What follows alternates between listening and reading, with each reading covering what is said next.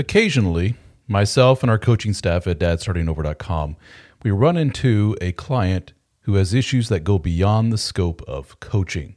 They may have really severe anxiety, depression, suicidal ideation, and this is the point where our coaches stop and say, have you spoken to a therapist? What a lot of these men say is, I've looked into it, not a lot of options in my area, it can't work with my schedule, or I have an appointment scheduled, but I can't get in for another 4 months. In other words, the need is there. They recognize the need. They see the value in the therapy, but the options for getting the therapy are extremely limited in their area. Well, thanks to our friends at BetterHelp.com, there is an option for you. BetterHelp is a unique service that allows you to talk to a licensed therapist from your area via your telephone or your computer. You can do voice chat with them if you wish. You can email back and forth. You can text with them, all on your time schedule, all from the convenience of your phone or your computer. So check it out at betterhelp.com/DSO. That's betterhelp.com/DSO and get 10% off your first month of service with BetterHelp. Have you gone through like major weight loss transformation and stuff too? Because I clicked to find pictures and I'm like, oh wow, she's gone through some big changes here. Yes, I have. It's crazy. I actually started in the last, I guess, year. I've lost probably close to 45 pounds. And a lot of that was, stress of divorce. And I actually was diagnosed recently with ADHD, which I feel like had a lot to do with that. Yes. So there was a lot involved there, but you also, go through, especially as a sexologist, you deal with, you want to make sure that everyone is inclusive for all shapes and sizes are beautiful, and I was on the, I wasn't like, yes, my chart was overweight. I was full, but I didn't ever feel like I was ever, obese. Heavy. Yeah. Right. I didn't feel that. Yes, my doctor said I was, but I didn't feel that way. But no one really commented on it then. But it's crazy how now, like, losing this weight and actually trying to be healthier physically to help my, mental state of all of these changes, I hear more negativity about, oh, you've lost so much weight. Are you sick? Is everything okay? Like, it's more of a negative stigma around actually getting healthy, which is, it blows my mind. But it's for my, professional side of things. I think it's great for me to see how that's switching. Like, body positivity is supposed to be inclusive for every shape and size, not just including, the heavier, beautiful women. It's supposed to also keep those smaller women in mind. It's definitely kind of taking a different turn, and I'm seeing both sides of that. Like, whoa, hold up. Yes. Well, you're tapping into something that is a whole other avenue of discussion. That is, I talk to a lot of men who go through very personal changes of, I want to look better. I want to feel better about myself. I've been neglecting myself. And I think this is in part, these are the men talking, I think this is in part why I'm in a sexless marriage, is because, frankly, my wife is just not very attracted to me. And I'm 60 pounds overweight, and I don't look good. I'm dressing in the old dad jeans and stuff. I'm going to improve myself. And they all assume that their wife will be like, yay, I got my husband back. Woohoo. More often than not, it's, why are you going to the gym? Why are you've lost 10 pounds. Are you sick? Are you this? Are you that? Are you cheating on me? There's the big one. Like, are you going through some kind of midlife crisis? And it kind of breaks the men's hearts. Like, the one I love more than anything in the world is not my cheerleader. And they go to the next step. And often these women will sabotage these men. I made your favorite dessert. Or I can't believe you're leaving us and go to the gym again. Don't you love us? Don't you love your family? And men are like, holy crap, I thought this woman would be just gaga for me improving. And you touched on that with your friend group. Your social group is all like, what's wrong with you? Yeah, and mine's the reverse of what you just said. So I had C-sections when I had my girls, and I had that little loose patch of skin that just kind of hung over that was bothering me. I still have stretch marks, those are my battle scars. I wear them proudly. But the flap of skin was something that really bothers me because, in addition to my coaching, I also, I sell intimacy products. And so I model lingerie because women like to see it on a real person and not a photoshopped image. And because it makes it more relatable. Well, I decided for myself that I was going to get a tummy tuck. And so I had a tummy tuck in May of last year. And that was kind of when things in my, I feel like there were already issues there, but it really started spiraling because I knew, hey, we're in a sexless marriage. I know that he loves me, but we don't have, and sexless marriage, in my professional opinion, is, 10 or less times a year. And in my case, it was less than 6 a year. And that was, in my opinion, everyone's going to have their own opinion on it, but that is considered a sexless marriage. Yeah. So I thought for a second, you know what? I've wanted to do this tummy tuck for a really long time. It's something that I want to do for me. And so I'm doing it for me, but, maybe it will like really just up that sexiness, and my husband would, immediately just be like, wow, I just can't keep my eyes off her. I don't want to keep my hands off of her. And instead, it was almost like it didn't happen. Like, he was great with the caring for me after surgery and all of that. I have nothing but great, wonderful things to say about him as a person. But the sex side of it was just, it didn't change anything for him. And of course, he didn't have issues with my tummy flap or any of that beforehand. So that was all, in my head. But I expected, I'm losing weight.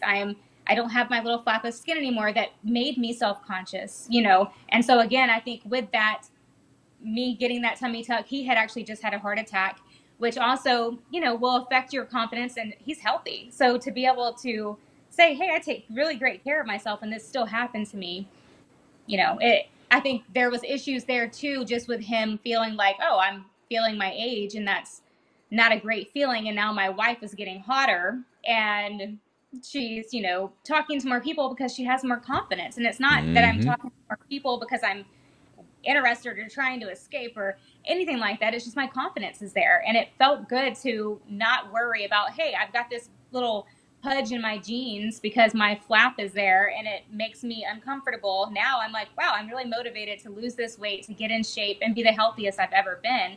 And unfortunately, sometimes, yes, our partners do think, oh, well, maybe she's cheating on me. I was accused of that. And it's like, that's not happening. Trust me, this is not happening. The only person that I want is you. So yeah, I can definitely relate to that on the opposite side and know what those men are feeling and how, it's a bad feeling. So it's an interesting phenomenon because it's with your ex-husband, it really exposed some not so good stuff about what was going on up here with him, which is he probably, if you sat him down on the old psychiatrist couch, you would probably come to the conclusion that I don't like myself a whole lot right now, at least not in this stage in my life. I'm getting older. I had a heart attack. I look across at my wife who looks just amazing, and I'm like, I can't measure up to that. And the more amazing you look, I know that's a subjective thing, but the more attractive that you're looking, the more you're going up and he's going down. And that is, for people in your position, that's not your fault. That's what I often tell these men that I talk to is like, dude, you're doing nothing wrong. For the love of God, you're getting healthier and you're looking better. You would hope that your wife would say, there's my man, damn it, look at him, he's looking good, and smack you on the butt. And every now and then the men say exactly that. Like, holy crap, my wife is more handsy, she's more loving, she's cheerleader. And some women even flat out say, thank God I got my husband back. I was waiting, I was hoping you would wake up. But I got more often than not, no. And one phenomena that we see that it was such a big eye-opener for me when I started all this is I heard from so many men saying, my wife changed completely after a gastric bypass surgery.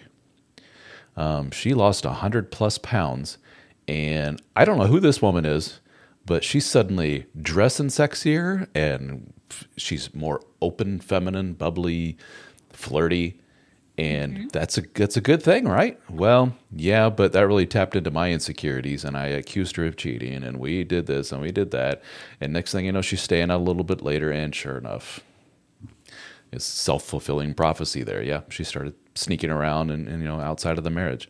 That happens every now and then. And I don't know the exact stats other than I heard something repeated quite often when you research it saying the rate of divorce post gastric bypass surgery. And for those listening, and that means gastric bypass is like stomach stapling or other forms of surgery where if somebody is so morbidly obese, basically they're saying we need this person to lose weight rapidly because they're going to die if they keep this up. That's an extreme version of why they do this, or it could be purely aesthetic reasons.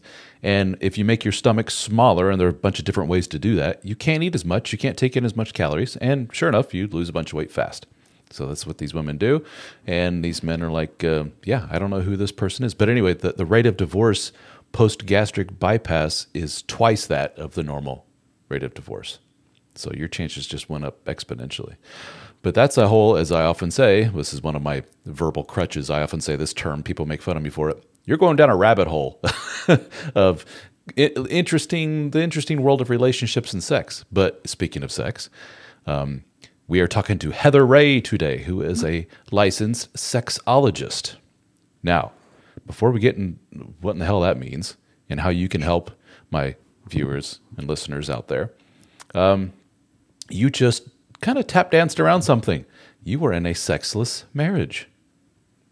Something that a lot of men watching this and listening to this can relate to. But Heather, you're an attractive sexologist. If this can happen to you, Yes. it can happen to anyone. So I don't know how much you want to get into that or whether you feel comfortable getting into that, but what the heck happened? Yeah, I was married to someone much older than I am, and which, there was a 26-year age gap there, and literally one of the most amazing men I've ever met in my entire life. And we got along so well on so many levels. Even now, like post-divorce, because it was not an ugly divorce at all. We're just in different places in life, and this is just, where we decided to go. And we do, I'm sure he probably thinks the same thing as far as like, I don't know if we jumped too soon on that. I guess you won't really know, but we were in a sexless marriage for a couple of years. And, like I said earlier, I kind of define sexless marriages. In my case, was about 6 or less times a year. And, we had a great relationship. We didn't fight about finances. We were both, successful. We complemented each other, as a team versus, one overpowering the other. And sex just eventually, while it was great in the beginning, it, tapered over time. And we eventually fell into that sexless marriage. He actually had his heart attack in Easter weekend 2 years ago. And I had a tummy tuck already scheduled for like 2 months after that. So he recovered and good to go. I had a tummy tuck. And I think the timing of that was horrible. It just happened to work out that way. He had his heart attack, had already started feeling like I'm very healthy, not having any sort of, health issues. Like he takes care of himself. He's active. He has a young wife. So, and I have young children. So he was starting over. My youngest is 10. So you'd think, he's 59 and he has a 10-year-old and he's been in her life since she was 1. That's a very long time. So he started over. And so he felt like, hey, I'm healthy. I take care of myself. I'm not going to have to worry about these crazy things. But then you ring in genetics, and his family has a history of heart disease. So he did have a heart attack. He went in, had a stent put on the main vein, the heart back in the back, and recovered well. But I think a lot of that was already in his head, like, wow, I am older. I think it was already starting to bother him. I had a tummy tuck scheduled, so we carried on with that plan. I had my tummy tuck, and I think obviously my confidence skyrocketed. That one piece of skin that, my first husband was extremely awful, would make the comments of, no one will ever love you with those horrible marks on your body. And, the skin is disgusting. So it was something that definitely bothered me, even though, Jarrett never did anything or said anything. Like that was one of the things he was always very careful about. He loved and appreciated every part of my body, regardless of whether I felt it was flawed or not. So I had my tummy tuck, my confidence, goes up big time because that was my biggest insecurity. I get more involved in the gym. I start working out. I'm motivated, losing weight. And, in the last year I have lost, like I said, like 45 pounds, I think. So drastic weight loss between my efforts and some medical things that had come up. So I think that with that confidence boosting and his confidence kind of being, stunted for a little while, I think that it did cause some insecurities. And definitely you roll into the accusations of, maybe she is cheating on me. Maybe she is going to find someone better than me because I'm old, and I'm using air quotes because I didn't look at him that way. That's my husband. So, that's the only person I want, So I think a lot of that kind of, got in his head, and definitely those insecurities took over, and it definitely just ended up not being a great thing for us. And I think that the tension, my case, yes, I was staying with friends. I was, hanging out with friends a little bit longer if the girls were at their dad's house and he was here because I wanted to go and do things and not party. I'm not a partier, but we would go and we do things and he kind of just wanted to be home. And if he wants to be home, I'm not going to make him go anywhere. Like he is his own individual.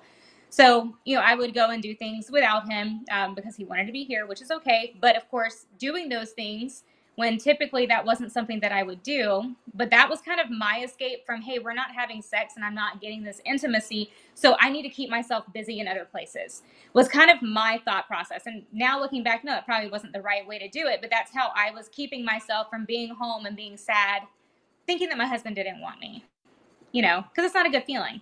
And in his case, he's thinking, oh, she's out doing whatever it is she's doing and maybe she's being unfaithful, and now having been through all of that and on this end of it, I can see where he's coming from 100%. So yeah, it was a bad situation. You were just, I mean, like that, you were fundamentally incompatible at one part. It's so funny listening to your story because I hear this exact word for word story from the opposite side of the gender aisle, from men who kind of have this awakening, as we call it in our group, of, I'm 40 some odd years of age or 50 some odd years of age. I'm unhealthy. I'm this, I'm that. I just want to get back into shape. And they have a wife who's kind of sitting on the couch saying, at no fault of hers, I'm perimenopausal, or I've gone through the world of menopause.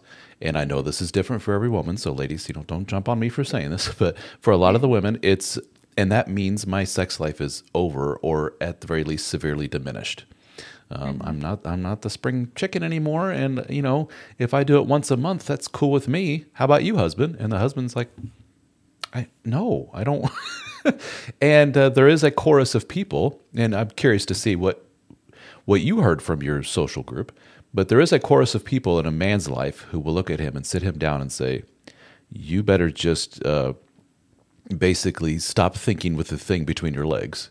And you need to cut it out with all this I need sex nonsense, and I need intimacy, and there's a bigger picture here, and that is the marriage and it's the family and everything else. So set aside your very real physical need for that type of connection and prop up the other side of the relationship. That's just as, if not more important. And the men are shamed. And of course, this is why we have, your pornography and your sex workers and everything else, that they're there for a reason. It fills that void, so to speak. But just curious, did you hear from your own little social group, Heather, what are you doing? You got a good man here. He's everything any one woman could want in a partner? I kind of kept more quiet. I didn't really talk to people. And I think the biggest thing with that too is you think of the shame that a man goes through when they're hearing, oh my gosh, just be okay with once a month or whatever. But intimacy is a big thing in a marriage, and you need that to have that connection with that partner. And in my case, he's an amazing man. But, as far as showing intimacy, the main time that he would show intimacy was during sex. And so that's like, I knew when we had sex, this man loves me. Like, it's not just having sex. He's literally making love to me. And it is out of this, like, it's just a whole other experience. But in between sexual experiences, while yes, he, helped provide, he did all of the things that, he should have been doing. He was great. As a woman having the higher libido, I feel like you're shamed even more because you're not supposed to have the high libido. So when people look at in my friends group, when I would talk about it, they're like, ugh, I wish that my husband wouldn't want to have sex with me all the time. And you're like, why? And of course, being a sex coach, being a sexologist, intimacy coach, that's important. And I know, like, hey, I need to keep this relationship as healthy as we can keep it. And intimacy is a big part for me because this is my passion. This is something that I see marriages go from, being, in a rougher stage, and then they bring back that intimacy and their love just blossoms and they become so much closer together. I see the beauty in it and I want to have that. So it's an even bigger deal, like not just having a high libido, but also doing this for a living. That's my entire life, That's your brand. Yes. So I'm like, how ironic is it that you have a sexologist in a sexless marriage, and while I love this man, it's like, I didn't want to build to resentment. And I know over time it probably would have. And so I've, thinking this through and having all of this was kind of, that's why I kind of go back and forth on maybe it was a good decision, maybe it wasn't. I'll probably regret it. You never know. So But Heather Ray is back on the market. So my first thought is, being your profession, being that you're more out in the public eye more and more, and that will increase with things like this and your social media presence right. and so forth, and telling the world, oh, by the way, I'm, quote, back on the market, so to speak. Do you attract a lot of creeps and weirdos? And do you? Yeah, a lot of And messages it's coming through? 100% and Yeah. crazy because it's already happening and I have not announced that I got divorced. Oh, they can Everyone's just smell it on you, so to speak. They can sniff that out, and they say there's something different through about. social media, apparently. And it's crazy because it's like, since that, it's like I haven't posted even my lingerie stuff. I haven't posted any of that because, I'm like, hey, I'm kind of in that limbo of what to do at this point. Like it's weird. It's, you know, I don't wear lingerie right now. So it's like, okay, Heather, you got to get back in the game. Like you got to get your head back in the game and focus on these things. But I haven't announced it anywhere. There was never a post like most people take to social media and bash their exes. Like my ex isn't a bad guy. And I don't put all my business out there. So it's definitely, it's weird. So yes, but there are still people who slide into the private messages or send all the friend requests, and I can, typically they make it very obvious that it's not to follow me for business purposes. Yeah. Yeah.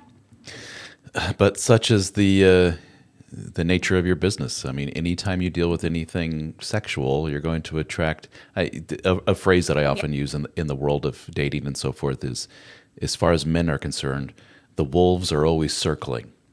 There's a lot of very, very sex hungry, desperate men out there, and as soon as they get an inkling of wait, I don't see a picture of Heather's husband on here, and it looks like Heather's lost a lot of weight, and that this must mean, it doesn't take long for them to put two and two together and figure that Right. something's up. So that doesn't surprise me whatsoever. But let's get into Heather the Sexologist. What in the world does that mean? And I would love to hear how in the world you got into this world, because it's pretty unique. Yeah. So how I got into it is actually a very deep. I'll start first by explaining what that is. And so, sexologist, I do a lot of sex education. I do couples and individual coaching, and that could range from a variety of different, issues that people are struggling with. It may be something, as serious as pain with sex, vaginal dryness, erectile dysfunction, premature ejaculation, uh, desire discrepancies, so that higher and lower libido. Having that in a marriage can be difficult and trying to navigate that and communicating and getting, a healthy compromise. So I work with a lot of that. And sometimes it is with couples. Sometimes it's just an individual that's saying, hey, I'm not quite sure how to approach my partner with this, but I don't know if they would be willing to see a sex coach. So can you help me? And so I do a lot of individual work like that. I even talk to single people who maybe have gone through something similar to I did, to what I just went through with my marriage. And they're saying, hey, I want to prevent that from happening again. I want to be able to be confident enough to allow my partner to know, like, hey, this is what I want in the bedroom, and not have to play the whole back and forth, like, hey, I kind of told you, but I wasn't really clear with what I was trying to get across. So a lot of that. Now, me getting started in it was I actually started, it's probably been about 8 or 9 years now. I started with the pure romance parties, selling intimacy products and doing in-home parties. And I still do that because their products are really great for vaginal health. But when I was going through that, it was crazy how many people, I didn't talk much about my past, but I was abused as a child. And my stepfather sexually abused me my entire childhood. I mean, from as I remember this happening in kindergarten. So I know, it was happening before that. And it didn't stop until I was physically able to fight him off around 15, 16. And, he was an ex-Navy SEAL. So it's not like it was, somebody who, was just easy to fight off. That was not the case. So when I started doing these parties and I started meeting, obviously that's women at those parties at that time. And I'm meeting all of these women who have gone through maybe not the same thing that I had, but similar. And I realized there's so many more people out there like me that have gone through this. However, I made sure my mental thought process on that was I refuse to give my abuser the control over the rest of my life. I'm not going to allow that person to make me not enjoy sex with my future partners. I'm not going to give him that power. Like, I'm taking that away. This is my sex life, and I'm going to embrace it, and I'm going to enjoy it. And so not everyone is able to do that, though. And so meeting so many women who have gone through similar situations, and it affects them in their marriages and future sexual relationships and their confidence and so many different things in their lives. I mean, there's so many women that actually it controls the rest of their life and every move that they make. And seeing that made me realize, like, there's so much more that needs to be done than just this, because those parties can be very educational if your consultant chooses for it to be. And I always chose that education path. It was funny, but I wanted to educate. And I'm like, there's so much more that I want to get out that I'm able to do in, a 45-minute presentation. I want to do more. And so I went through and received my sex coaching certification. And then all of the training that I had done, all of the education allowed me to register as a sexologist once I had completed all those certifications. And so that's now the front of my business. And that is my brand, is I am a sexologist, sex, coach and sex educator. And so I do workshops and coaching. And then, I still have my little parties on the side. And the only reason why I keep doing that, not only are the products good, but people are more likely to search up a pure romance party than they are to look for a sex coach, because a lot of people don't even know that sex coaches exist. So I can throw that education out there and then help them because they open up to you, they trust you, and they tell you things. And so then letting them know, hey, you know what? I feel like this little bitty shopping experience right here is probably not what you need. And that's okay. Like, products aren't going to fix this. I'm not here to push products on you, but I think we can talk a little bit and I can help you do things organically that are going to help better. And then if you choose to add products, great, later. But right now, more needs to be done than just handing you a bag. So excellent. Yeah, you have the perfect combination there of the Pure Romance. Was that the brand name of the? Mm-hmm. So Yes. I would assume that has sex toys, lubricants, and all kinds of stuff for people to spice things up in the bedroom and have a better, healthier sex life. And Right. perfect segue into, well, you may need to kick things up a notch here, Right. lady customer. I would assume most of the, if not all of the customers in the Pure Romance world are women. The majority of them, yes. I Yeah. have a few, obviously their husbands will come to me, but yes, the majority is definitely women. Yeah, so perfect little combination of the two worlds there. So kudos to you for marrying the two. And do you have like a typical template for a client base? In other words, is there a certain circumstance or a type of client that comes to you that you say, oh, it's another one of these. This makes up the majority of my people, or is it just so all over the place sexually? Because human sexuality is complicated.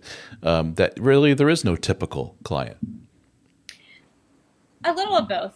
I feel like you do get the ones in that just the desire discrepancy is the biggest thing. And so typically my very first path, that we start on is rebuilding that intimacy. And so doing sensual touch exercises and things of that nature are what we're starting with.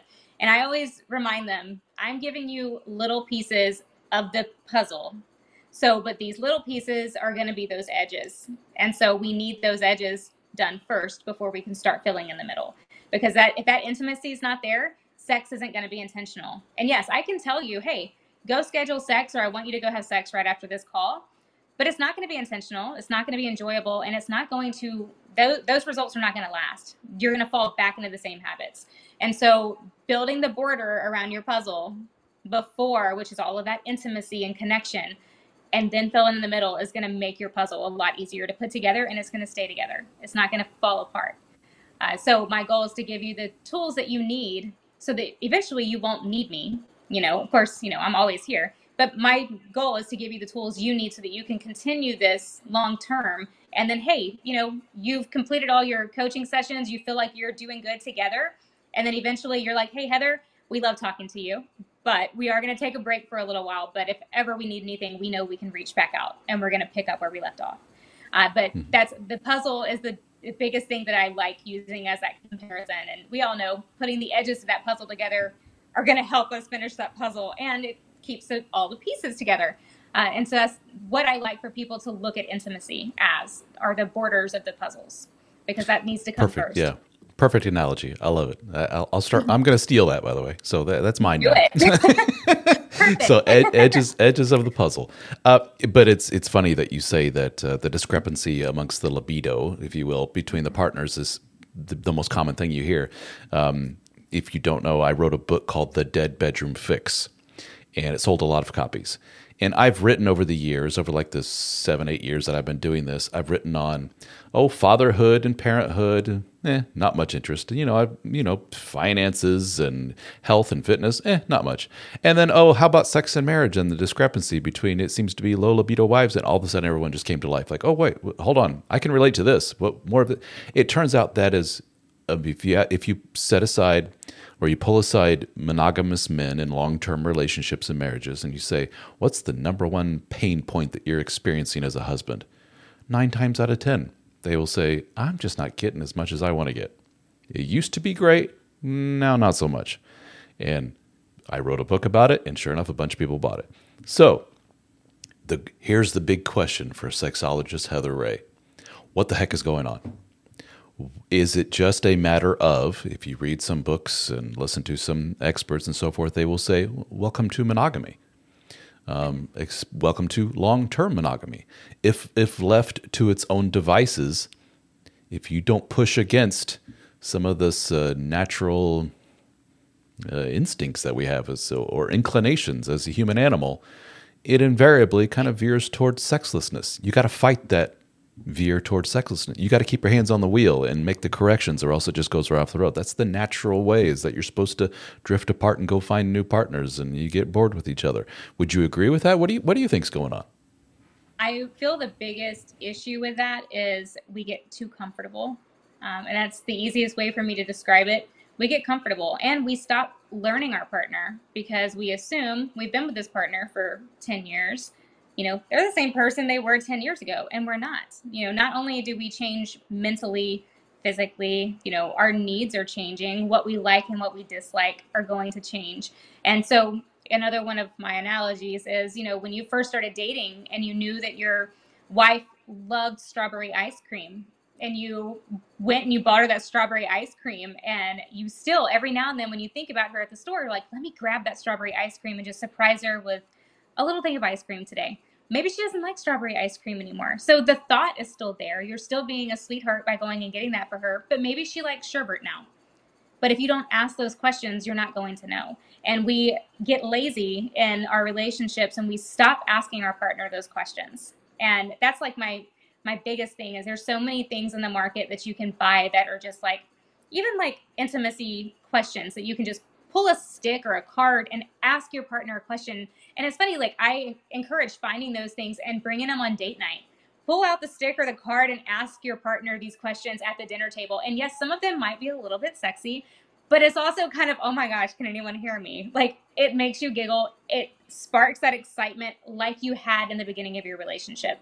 So making sure to not underestimate those small little silly things that you see out there. They actually do they do something really big for your intimacy with your partner. Mm-hmm. But I think a lot of it is just simply we get comfortable and we stop doing those things that we prioritized in the beginning of our relationship. And we forget that our partners change and we should embrace that rather than trying to keep them the same person they were when we dated, because you can be so much bigger and better. Yeah. You've said a couple of things here. One is comfort.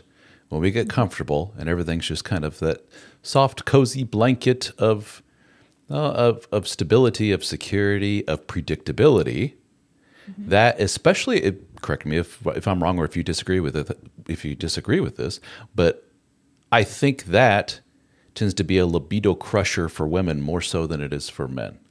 That once I'm comfortable and everything is good and predictable and I know what's going to happen this Monday, next Monday, and the Monday after, and same old, it's just, you find a lot of women kind of looking at their watch like, is this all there is? And my body is kind of shutting down sexually, and I kind of go into a sexual dormancy, if I will, which, the books like by Esther Perel and so forth point to one of the biggest libido sparks for women is novelty. Newness. Oh, something unique, new, shiny. This wakes me up. And you can, the most obvious, and we can get into this way of doing that is to throw a grenade in the room and say, how about new sexual partners? That'll get it done, sure. May not be the healthiest thing for your relationship, but it's a little risky, more than a little risky. But there are some things you can do to kind of mimic that same energy at a much more minor league scale. And that may be like those intimacy cards thing. Let's pull this out and talk about, and that may unleash or reveal something. Oh, I didn't know that about you. Novelty, newness. Oh, you like that? I can't tell you how many men, let me reverse that. How many women have contacted me since my videos are getting out there more and more via a direct message on Facebook and TikTok and so forth saying, I saw your videos that come from the male perspective, which is great, but it's interesting is that I'm experiencing the exact same thing as a woman. I actually have an interest in fill in the blank. Often what I'm hearing is I'm having an interest in other women. I'm having an interest in S&M type stuff, like let's get restraints and things like that. And I bring to husband thinking that he's going to be like, woohoo. But instead, husband is like, what's wrong with what we're doing? Is this makes me feel like less of a man. Am I not enough for you? Which sounds like a very stereotypical kind of lady thing. When the woman, discovers that man's looking at pornography. Am I not enough for you? Why would you need to look at those women? This is basically akin to cheating on me. And same kind of energy from the men. Why do you want to kick things up a notch? You're having fantasies about other people. Uh-oh. Does this mean you're cheating on me? Da-da-da. And so on and so forth. So I always say to men, like, don't squash that energy. That is important. You have to be secure in yourself to say, oh, this is normal human sexuality. Your wife comes to you and says, I have fantasies about threesomes or whatever it is. Doesn't necessarily mean that's going to happen in real life. Just run with the mental energy in that. And again, all that points to is the novelty, newness. We have to figure out ways to include that in the relationship if you want to keep things hot and heavy, as I often say, which is kind of difficult to do in a long-term monogamous relationship, which good segue into, and you and I have spoken before and we touched on this, are you seeing more and more within your practice people saying, I think we want to look at this open marriage thing that we've been reading about? What do you think, Heather? Are you seeing that more and more? I do. I see a lot of that. And it's crazy. And real quick on that comfortable side, and we'll go back to this open marriage if that's okay. The one thing that I'm really big on in my career and even in my parenting, I tell my kids this all the time, and I feel like you need to know this in your marriage and, talk it through like with every aspect of your life. But if you're comfortable, we're not growing. And we need to be uncomfortable to grow. And so career-wise, even my kids in school, I'm like, strive every day to do something that makes you uncomfortable, because that means that you're doing something to help yourself grow every day. And so it's just one of those things that I really love to like get out there, because I feel like even for my children, it's something that I make sure I tell them regularly. But back to your open marriage. Yes, I do get a lot of questions on that. And I'm glad when they bring it up in sessions, because if they choose to, because obviously I'm not making decisions for them, but I do let them know, hey, you need to know going into this that anytime you incorporate other people, or bring other people into your relationship, there's a risk of catching feelings. And it's the response that I get is always very quick. Oh no, that won't happen. So you're not ready for that. If you think that is not a possibility, you are not ready for anything that an open marriage entails, because there is every bit of a chance that you will develop feelings. And some people make that work for them, and that's okay. One of the things that I typically tell people when they're thinking of going open marriage route is you need boundaries. And so typically, like, I do a lot of working with couples that want to try to branch in that direction or just test the waters, and walking them through steps to do that slowly, and then communicating before we jump into heavy, little baby steps, visiting, swingers clubs or things of that nature, and not participating the first time.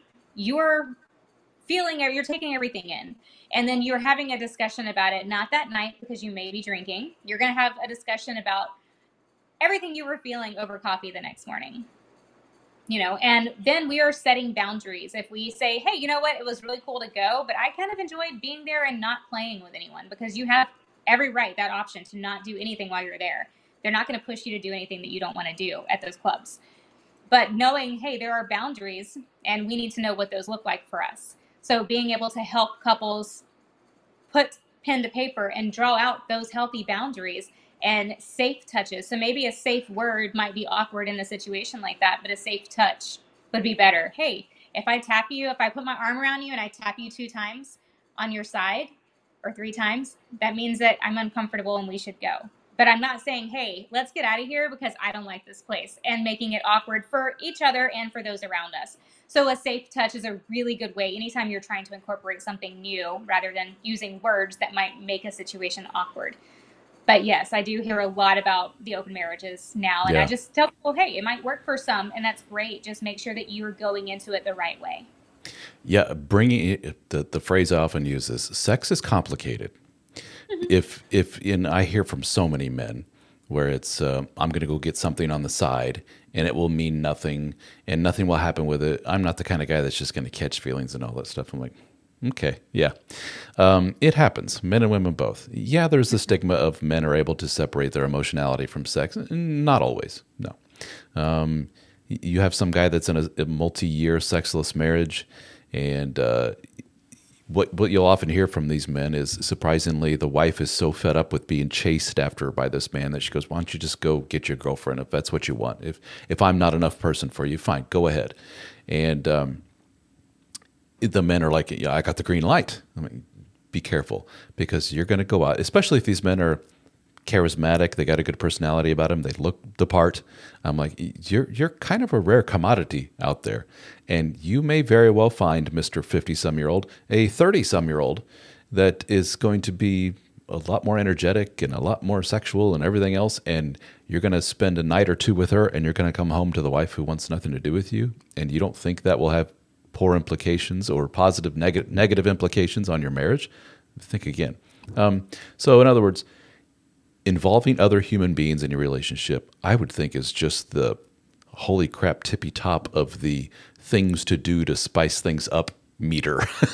And there's so many other things in between. Yes, so many. And you talked about going to like a sex club or something like that. For a lot of people, that's also kind of high on the totem pole of holy crap things. Well, take it, pull it down a little bit. Okay. How about a strip club, which is just literally going and watching human beings dancing on a stage? Okay, that's a little out there for you. Take it down a notch as well. There's always something. And what I think a lot of men, being the horn dogs that they are, what they do is they jump from stage A to stage Z. I'm like, no, dude, there's a lot in between. You don't have to start bringing out the implements and ordering, We've had guys that are, I got a little taste of energy from my wife. We had a very good session the other night. And so I went on Amazon and ordered 8 sex toys. And I'm like, okay, easy there, dude. And sure enough, they scare the woman away. And the woman's very turned off by this new kind of lustful teenagery behavior. It's not cool. It's just very spazzy is the term I often use. Like, no, just chill out. So to throw other human beings is the ultimate spazzy horned up mode. So pull it down and find, I guess, the stepping stone or the little incremental step towards more heightened sexuality, dirtiness between the two of you. One thing that I like to point out to people is the theme of, it's our own little private sexy world that no one needs to know about. We're a sexy little secretive couple. They would say she's this professional woman and I'm this other professional guy. And if they knew about our own little secret sexy ways, people would probably be like, you? Seriously? That in itself is a level of that secretiveness, that sexiness, that we're a team together. That's something that kind of brings us together in that way. In addition to all these the intimacy cards, which we actually use those on a podcast episode together, asking each other questions. That unleashes the, oh, reallys? Anytime you have those oh, reallys, that's a good thing as far as bringing you two closer together. And you talked about building the intimacy and how important that is, and how that's the basically the foundation for all the sexiness. You have to be close together up here. What really baffles a lot of people And me saying that right now, I can hear people in the internet who are watching, who are going to watch this later on YouTube. I can hear the men screaming, "Nuh-uh," because the hottest sex I ever had, a lot of these men will say, was with somebody I just met. Or my spouse, as soon as we divorced, lost a bunch of weight and she became this sex fiend and started having all kinds of intimate relationships and was out there doing stuff. I heard the stories secondhand from people with people she just met. And I always tell people it's not a fair comparison. That new relationship energy is something else, isn't it? It's a whole other level of animalistic sexuality that is more difficult to mimic within a relationship with somebody you've known for 20 years, which is in part why, hey, how about we bring somebody new into this relationship is, quote, dangerous, because your husband or wife starts having those, quote, feelings for the other person. That's what we're talking about, is that new relationship energy. That's Right. really potent stuff. So I don't know if you want to speak to that at all, or if you've seen people succumb to that. And Oh, 100%. And that's why I always start those conversations off with, are you concerned? And I don't even say, you have to be aware. My first question is, are you concerned at all about developing feelings for this person? And immediately, no, no. Okay, well, then I don't quite think that we're there. Like anytime we're bringing someone outside in, you do have that new relationship energy. It is something new that's exciting. I mean, it's just like if somebody cooks spaghetti every night of the week and then someone pops in with some chicken, like you're going to eat that chicken up because you were just not burnt out on the spaghetti. You still like spaghetti, but that's what you get every single night. And then you bring this Kentucky Fried Chicken in here. Or in my case, I'm from Georgia, so you get grandma's homemade fried chicken in here. And I'm sorry, if I have to choose between the two right now in this moment, I'm kind of over here. And that spaghetti is going to get a little bit hurt. Hey, you've had me every night, and I'm still just as good as I was 4 nights ago. So it's definitely, I like my little analogies, but that's definitely something to consider. And when you were talking about that being like an A to Z scale, I think a lot of people struggle with finding, B through Y and things that they can do here. And which is another great like thing for a sex coach, obviously, because I actually have a list of when I have people who are saying, hey, we want to try something spicy, but we don't know if we're quite ready for that because that's extreme. We're not going to go there yet. I don't feel quite like I would feel comfortable or confident telling you guys, yes, you're ready for that, because I'm not going to tell you, hey, yeah, sure, you can try it. If I feel you're not ready for it, I'm going to be honest. I just don't think that you're quite there, and that's okay. Let's try these other things first. And I seriously have a yes, no, maybe list. And I have a mild version of that, and I have a wild version of that. And so they're going to be more of, the milder topped of just, different things. I mean, some people don't even do oral. So you see those types of things on there, or the wild one will have even more things as far as the kink, those types of things in it. So there's definitely two different versions, but there's a list, and you're taking that entire list that I send you, and it's like 4 columns, of sexual acts that you can do with your partner, and you're making columns, a yes, a no, and a maybe. And then we're comparing those lists to see, hey, is there anything in this yes column or the maybe column that both of you had? And then I always typically tell people, if you put something in the no column, if it's because you're not familiar with it or you're afraid it's going to hurt, do not put a star by it. You can still put it in the no because I'm not going to try to persuade you, but that shows me, hey, maybe you do need a little bit of education on it, and that's what I'm here for too. So, anal is definitely one that gets put in the no column for females a lot of the time. But a lot of that's because when we see that happening or we've had an experience in the past, it was painful or they think it's going to be painful. And it's not always just, hey, I'm not here for that, because they have that right to say no. But sometimes it's just fear. And nothing about that should be painful if it's being done properly. So me being able to educate them briefly on ways to do that so that it's not painful can actually take that no and actually put it in the maybe column. Like, oh, okay, I was actually afraid of that, but I didn't know how to communicate it. But this actually makes me think that maybe that is something that I would maybe like to try, since I know it's something that my partner has wanted to try. Maybe we could give it a shot, or meet halfway on it. And that's just like the quickest one that came to mind because it is one that's always, more often than not, in the no column. And it's something that I think probably comes up more so than ever before simply because of porn. Definitely.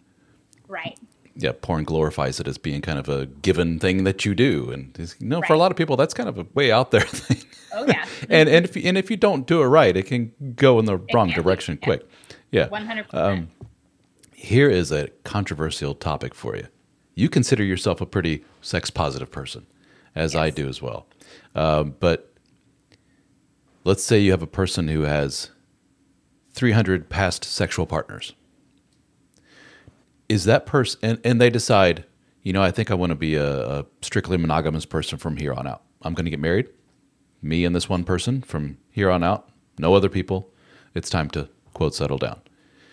In your mind, does that person have a higher chance of that relationship, strictly monogamous, traditional relationship, not working as compared to a person who has had single-digit sexual partners? In other words, does body count matter?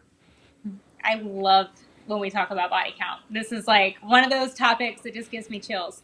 I don't feel like it's setting them up for any sort of failure. And my reasoning for that is, typically if I had the opportunity to talk to this person, I would be sure to let them know, you need to make sure that you find someone who is sexually compatible. Not just because you feel like this person is going to make an amazing parent, an amazing partner, and a great person that I can spend the rest of my life with. My parents are going to be proud to see this person come to Christmas every year. You really need to be thinking about sexual compatibility too, because if that person has a low libido, then yes, you are, and they're not willing to, work on things there. If they're content with that, that's probably, you're kind of setting yourself up for failure. Yes. But if you find someone who's just like, hey, I am completely open to trying new things with you and, having a exciting sex life, and they're just as excited as you are about it, I think that it's great. I don't feel like body count matters, and I'm one too. I will not tell anyone my number. I won't, because for one, it's no one's business. It doesn't define me. And two, I don't even know if I know my number. So it's kind of one of those things. I'm not going to, allow it to put a title on me.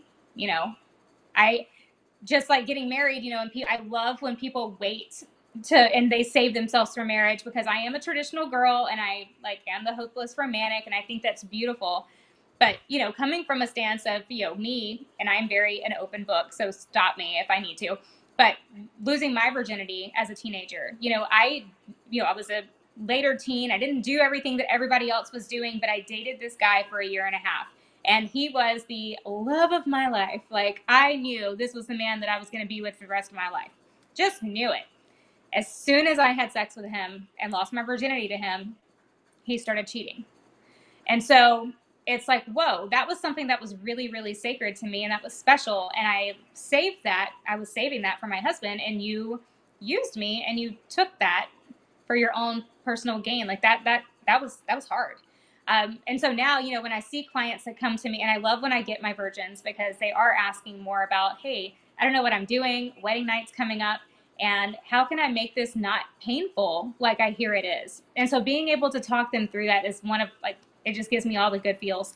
But also, I don't encourage people to wait until marriage either, because I do, not to say because it didn't work out for me, but because I do feel like it is important to know if you are sexually compatible before you marry them. That's a big deal. And, they always joke about test driving the car before you buy it. But yes, get in that car and give it a good spin. Make sure that you are sexually compatible, because marriage is a big deal, and yes, you can get divorced, but you don't want to go into a marriage thinking that way. So definitely, I am very big on encouraging sex before marriage. And I will with my own I am too. Because I talk to the men that are in these relationships where I waited up until, and so did she, and then we get together and I realize she doesn't like it all that much, and she realizes, I don't think I want to do this all that much, and he's just like, uh-oh. It's like, right. Yeah, you're fundamentally incompatible in that way. I love that you brought up, okay, you're a person who's been promiscuous, for lack of a better word, hypersexual, a lot of partners before that. You better make sure you have a partner who matches your energy. Yeah, and maybe not matches your number by any means, No, but I mean, but you could have somebody.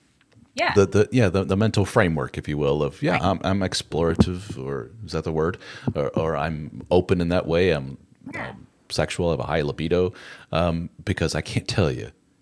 I've heard both sides of this equation. It seems to be a similar mindset, which is I've had my fun. I was with all of these women. This is the men I talked to, the former player types. Many of them were in like the nightclub industry, bartenders and so forth. And I had a lot of one night stands. Sometimes we didn't even leave the club. Sometimes I just did it right there. Multiple women in a week. And I've determined by virtue of all the drama that I was exposed to that none of those women were really wife material. So I need to swing the pendulum over here to find the most boring, dull, but safe, secure, domestic creature I can find. And then, lo and behold, oh, the sex life kind of sucks. Well, this is terrible. What do I do? And those men often cheat, and a lot, because they have those skills to go pick up women like this, or they have a roster of women that they can call on, going, "Hey, remember me?" And away they go. And what I've also seen from the other side of the equation is women that will be, I've had a lot of fun, I've had great sexual partners, but it didn't result in finding Mr. Right. I had my heart broken too many times. All men are pigs. So I want to find a guy who is Mr. Domestic, ready to settle down, ready to be. Does he check the sexy boxes? Not necessarily.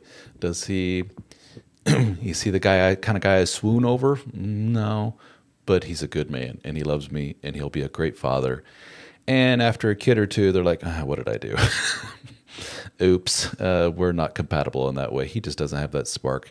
He just doesn't make me swoon. He hasn't ever.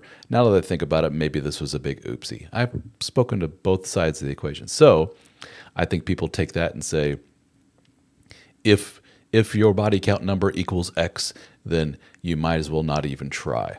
No, I think if we look at raw numbers, yeah, maybe your chances of not remaining in a long-term monogamous relationship go down. But the question is why?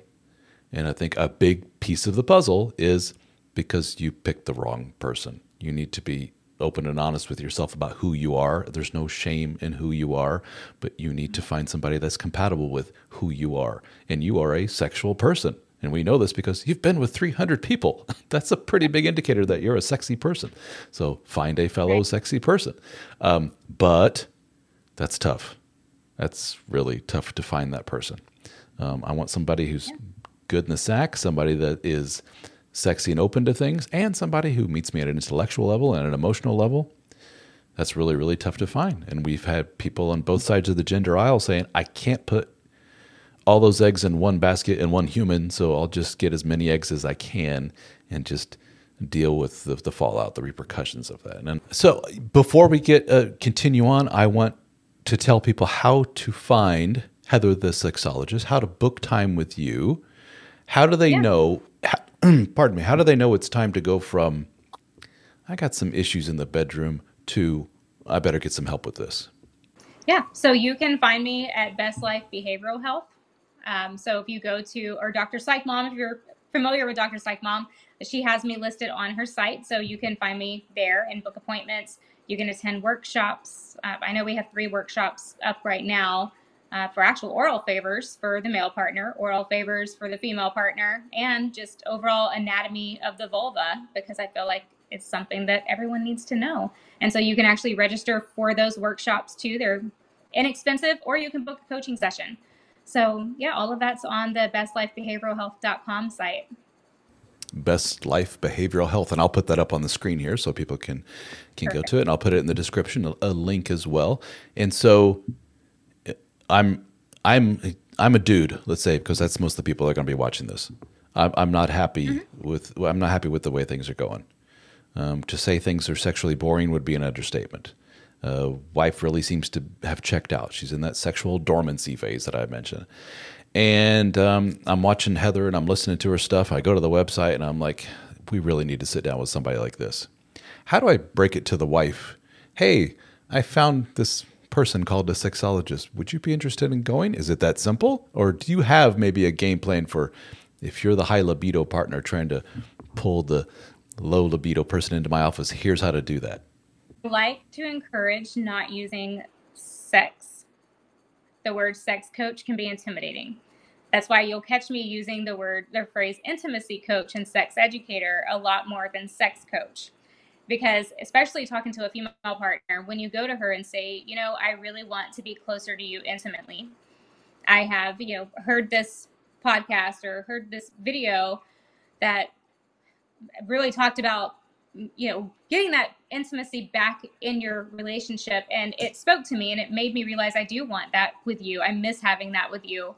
Is this something that you would be interested in doing if we were to see an intimacy coach to work on those issues and to help bring us closer? Or maybe there are no issues, but I feel like you can always be better. So would you be interested in that? Changing that phrase and saying, hey, I heard it here. I wasn't just Googling it and researching it. I actually heard this online and it's becoming a big thing. Would you be interested? And just switching the sex coach to intimacy coach does a big difference, especially when you're speaking to a female partner, but then also maybe you have a male partner who has that lower libido. It's the same thing. So you change that word and it does make it a lot more inviting versus, oh, what's wrong with our sex life? Oh, intimacy, that's actually what I would like more of. That's why I don't have sex with you all the time, is because I don't feel like we have enough intimacy. So when you change that, it makes it feel like you're trying to get closer to her on an intimate and emotional, mental level, which we're going to, so you're not lying. But all of that will eventually lead to you wanting each other more. Do you see clients where they came to you as a last resort? It was an ultimatum from one of the partners, like, we're going to go to this or else we're done? Yes. And when I have those clients, obviously we do everything we can to kind of work through that. But I do get more pushback from the partner who's being forced to be there. They don't put as much effort into it. And like I said, I like to build this into it being intentional, not because someone feels forced because they're going to be forced or given divorce papers if they don't have sex. Like, that's not something that you ever want to tell your partner, because you're ruining that safe space before you even give me a chance to help you fix that. So try to make sure with how you're presenting it with your partner, for sure. And just create that safe space. And when you have that safe space for your partner, they're going to be more inclined to do things that you're wanting to do, but then also to get the help. But if you threaten them with a divorce and say, if you don't do this, this is what's going to happen, they already feel like they failed. What are they fighting for? So it's definitely the way you say it. And if you can avoid giving the ultimatum, it's always going to make the work a lot easier, a lot more intentional on your partner's side too. And how often when you sit down with clients, do you say, whoa, time out? There are issues that go beyond that of a sex coach or intimacy coach. This is more of a psychologist type of issue here. We've just uncovered something that makes me go, ooh, put the brakes on. Does that happen fairly often? Not fairly often. I send over a client intake form, and typically I can see, okay, they're already seeing a therapist, or if I see more underlying issues, then I typically tell them, hey, you might be better off either seeing a therapist first or, seeing them while we're working through these other issues. But it'll be easier for us to get to this if we're having that work done at the same time. And Samantha's real good. Dr. Witten's really good about going through those intake forms too and talking to the clients before booking them to know if that's something she could help them with first. And then she sends them over to me for sex coaching, or she has them work with two separate, me for the sex coaching. And then I think there's obviously other therapists there working with Samantha, depending on what state you're in. So, and then I can work in any state. So. So you can work in any state. Very good. I can. Very good. So do you do a lot of stuff via Zoom and so forth? That's the majority of my coaching business. Oh, really? Is Zoom. Yeah. It's Very great. Nice. Do you utilize the vulva puppet over Zoom? I do. You want to see it? Please. Wouldn't be complete without the vulva puppet. Right? I love when people ask to see my vulva. Last time we chat. Last time we chatted, I said that would be the perfect band name, for a heavy metal band, like a thrash metal band, a vulva puppet. So yeah, please go ahead. I want to stop your show. I have the actual puppet. So she has jewels to show me the urethra, the clitoris. There's actually a jewel inside for the G spot, and then I have my 3D mold that will actually show you the hot pink clitoris. And it shows you that the clitoris isn't just there. It actually stems down the vulva. Branches, the wishbone. Yeah. Mm-hmm. So I'm actually able to use this for all of my anatomy lessons and to allow that education, because we're not taught about pleasure in sex ed. They didn't teach us that growing up. And so being a female and having been married, divorced with 2 kids before I was able to orgasm with a partner, I didn't know all the things that you could do to actually be able to orgasm with a partner. I didn't know that you needed the 15 to 30 minutes of foreplay. I didn't know that all of this could be stimulated. I just thought it was there because it needed to be there. And now knowing, wow, there's actually a lot of nerve endings. That little part of the clitoris has over 8,000 nerve endings. It has more nerve endings than the entire penis. So like those types of things, it's like, holy cow, it's insane. So being able to spread that knowledge and let people know different ways to, please your partner, and better understanding their genitalia is obviously going to make them more successful in the bedroom. Excellent. So everyone, again, and I have check a out. Penis one coming. Oh, you did. Right now, I'm having to use like a silicone dildo, but I do have one that matches this. That's coming in the mail here in the next week. So I'm very excited. All right. Well, and I would think that that the male anatomy is a little bit simpler to explain. It's like because it's all out there, so to speak. It's just there it is. Kind of is, but there's parts you could focus on. There's mystery there. All right. Definitely, there's a little bit that maybe you didn't know. So definitely not it's a penis, plain and simple. There are different parts that have more nerve endings than some of the other areas. Well, all right. Everyone, check out Heather Ray online, and again, the website is bestlifebehavioralhealth.com. bestlifebehavioralhealth.com. And you can also find more at Dr. Samantha Rodman Whiten's website at drpsychmom.com, and look for Heather Ray on social media. And let's give her a like and a follow.